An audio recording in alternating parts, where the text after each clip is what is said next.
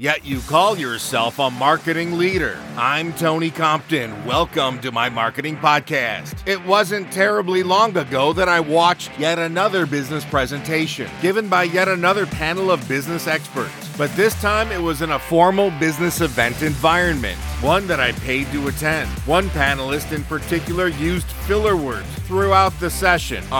You know, right? Damaging to the speaker's personal brand. Frustrating for the audience. Yet I have no doubt somebody at that speaker's company proudly states on their LinkedIn profile that they are a marketing leader. The same marketing leader that allowed that speaker to represent their company with no public speaking prep and no presentation coaching. The same marketing leader that's supposed to provide help with public speaking and presentation so that their marketing doesn't get crushed in places like that panel discussion or a coffee shop. I can't even remember if that speaker was able to connect their company name to what they did. Lots of cost, opportunity lost. I once read a story about 4 up-and-coming Chicago tech companies and what makes their sales efforts so successful. Not one company mentioned speaking or presentation skills.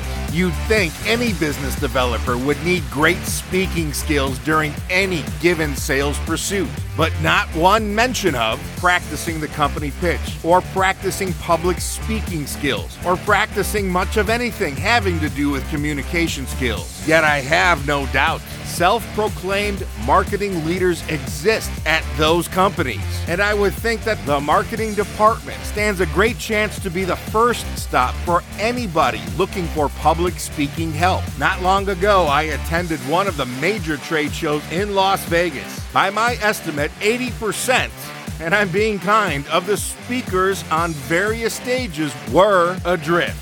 Your CEO may be oblivious. Your training department offers a 2-day presentation training course. 6 months from now, maybe. And your CMO probably doesn't want to help, even if the desire is there. Often it isn't. And it leaves you, the employee, with nowhere to turn for your next presentation. So what happens? You're sent on stage, adrift. The result? Somebody somewhere is claiming to be a marketing leader, while their people are out trying, but unfortunately undercutting their brand, credibility, and reputation. Marketing leaders get their colleagues ready. They help. I have a specific idea where 2 industries can get together to solve marketing and presentation and go-to-market challenges, which I'll discuss on my next podcast. That'll be experienced, down to business, and right to the point. Now, that's a marketing podcast. I'm Tony Compton.